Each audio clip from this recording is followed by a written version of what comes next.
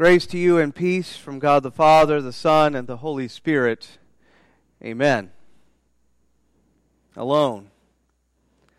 It's a feeling that we've all experienced at some point or another. Maybe you were outside gazing up at the stars, realizing the magnitude of the universe and all of God's creation, and you realized just how small you really are, and you felt alone. Or maybe it just happened to be that you were in the house at the right time, in the right place, and for whatever reason, you felt it. You felt alone. You felt lonely. Even when we think about the church, sometimes it feels like as a church, we are in a great sea of sin. We are in a great sea of cultural shifts and changes, and we alone are this small island that we are all alone in the midst of this great sea, or maybe an oasis in the midst of a great desert, and we feel alone. But how alone are we? I mean, how alone are we really? It can feel alone. I know that we can at times feel alone, but how alone are we? According to our last statistics, 1.8 million people are LCMS Lutherans. 1.8 million. That's not very alone. Even if we step back, 205 million people in the United States claim that they are Christian. Now, I do say claim. Obviously, not all of them are maybe good practicing Christians, but even if you took 50%, even if only 50% of those people were practicing Christians, that's over 100 million people. That doesn't seem very alone. And what about if we step back and go even further? 2.2 billion people in the world claim that they are Christians. 2.2 billion with a B. Again, even if you take 50% of those, even if only 50% are real Christians, because again, there are entire countries that are of a certain faith, and it's just if you're in that country, that's just what faith you are. But even if you took it at 50%, that's 1.1 billion. Even if you took 25%, that's 500 million people that are Christians. That's not very alone. But it can still feel alone. As we watch all of the various pressures outside of our doors, as we watch all the things happening around us, it can really feel like we are alone. It can really feel that way. And I think to some degree that feeling is going to actually help us to understand the Old Testament story today. Because you see, when we look at the Old Testament story today, we see Elijah who feels very, very alone. He feels very alone. But in order to understand the story, we also need a little bit of context.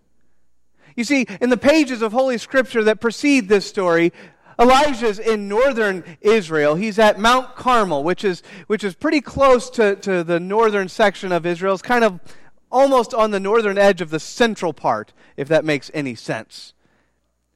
And there he is, and he decides to have a duel with these prophets of Baal. 450 of them, one of him. The prophets of Baal set up this altar, they put their sacrifice on it, and then they start trying to wake God up, wake Baal up. They start dancing, they start cutting themselves, they start doing all this stuff, trying to get Baal to just wake up and accept the sacrifice. Elijah, for what it's worth, starts to mock them a little bit. Middle schoolers, if you've only ever read this in Sunday school, go back to the actual scriptures and read it. It's hilarious. Elijah mocking the prophets of Baal. He mocks them. He asks them if maybe, God just can't wake up. Baal can't wake up, and that's the problem. Or maybe he's using the restroom. That's what it is. Baal is using the restroom and doesn't have time to go and get their sacrifice. But then it's Elijah's turn. Then it's Elijah's turn with the Lord Almighty, and he sets up the altar, he sets up the sacrifice, he pours water all over it. And he just prays. No waiting, no dancing, Just a simple prayer. And fire comes down from heaven and consumes the offering. Elijah is right. The Lord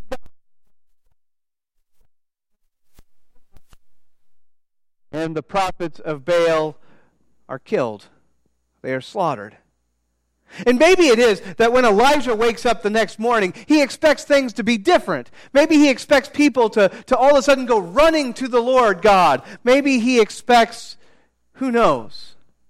But that's not what he gets. It's not too much longer that the queen hears about what happens, and she threatens Elijah's life, and Elijah goes running. He goes running for his life. Nothing has changed. Nobody has his back. And Elijah is alone. And so he runs and he runs. He goes from that northern part of Israel all the way to the part of Israel and keeps going south. South past Beersheba, which is one of the more southernmost points. And he keeps going south until he gets to the Mount of the Lord. And at the Mount of the Lord is where our text begins. With Elijah at the mountain talking to God, feeling alone. Feeling like he's the only one that's left. And we get it. We get it. We understand what it means to feel like you are alone. Even finally when God answers and says, there are 7,000.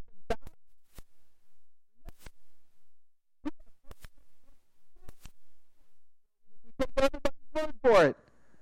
And yet sometimes we feel alone. He had 7,000.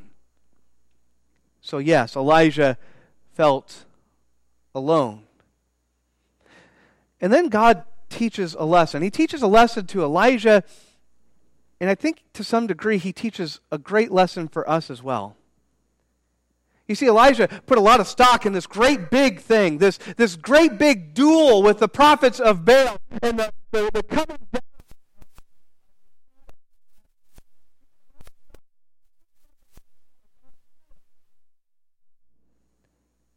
And all too often we do the same thing, don't we? We look at these big things that go on around us and we expect all these great things to be involved in it. And we just love the largeness of it, the bigness of it. We get caught up in all these things of great magnitude, thinking that's the way, that's the only way forward, only things of great magnitude. And that's where Elijah is at. And so God takes him out and he shows him these things of great magnitude, this great fire.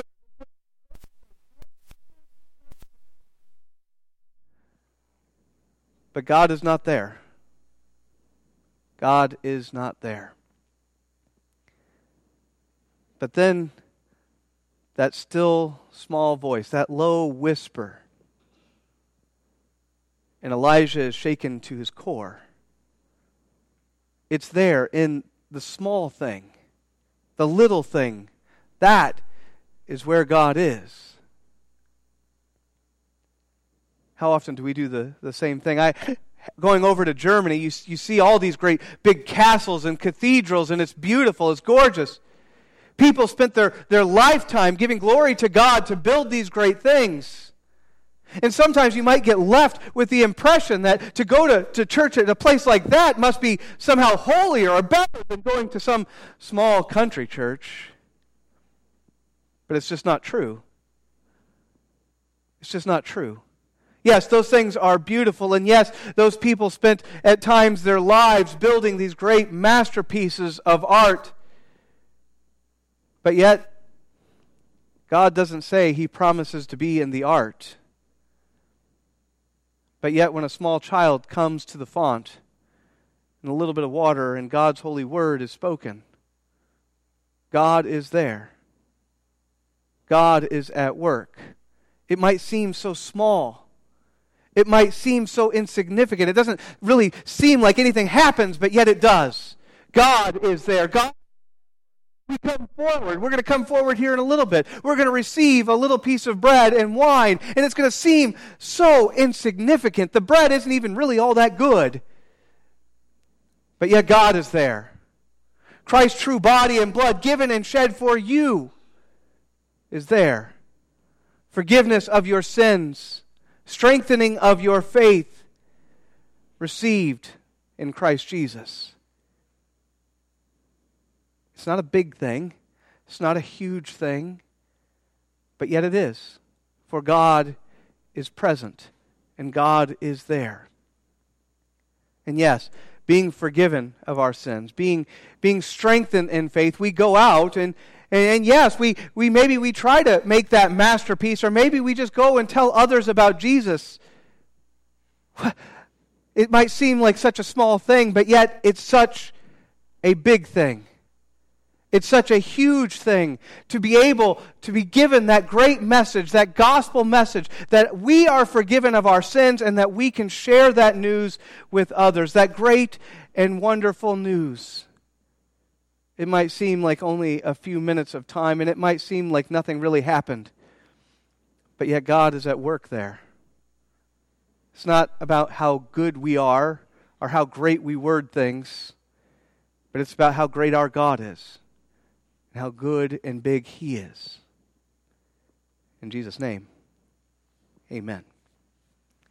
And now may the peace of Christ, which passes all understanding, keep your hearts and your minds in Christ Jesus.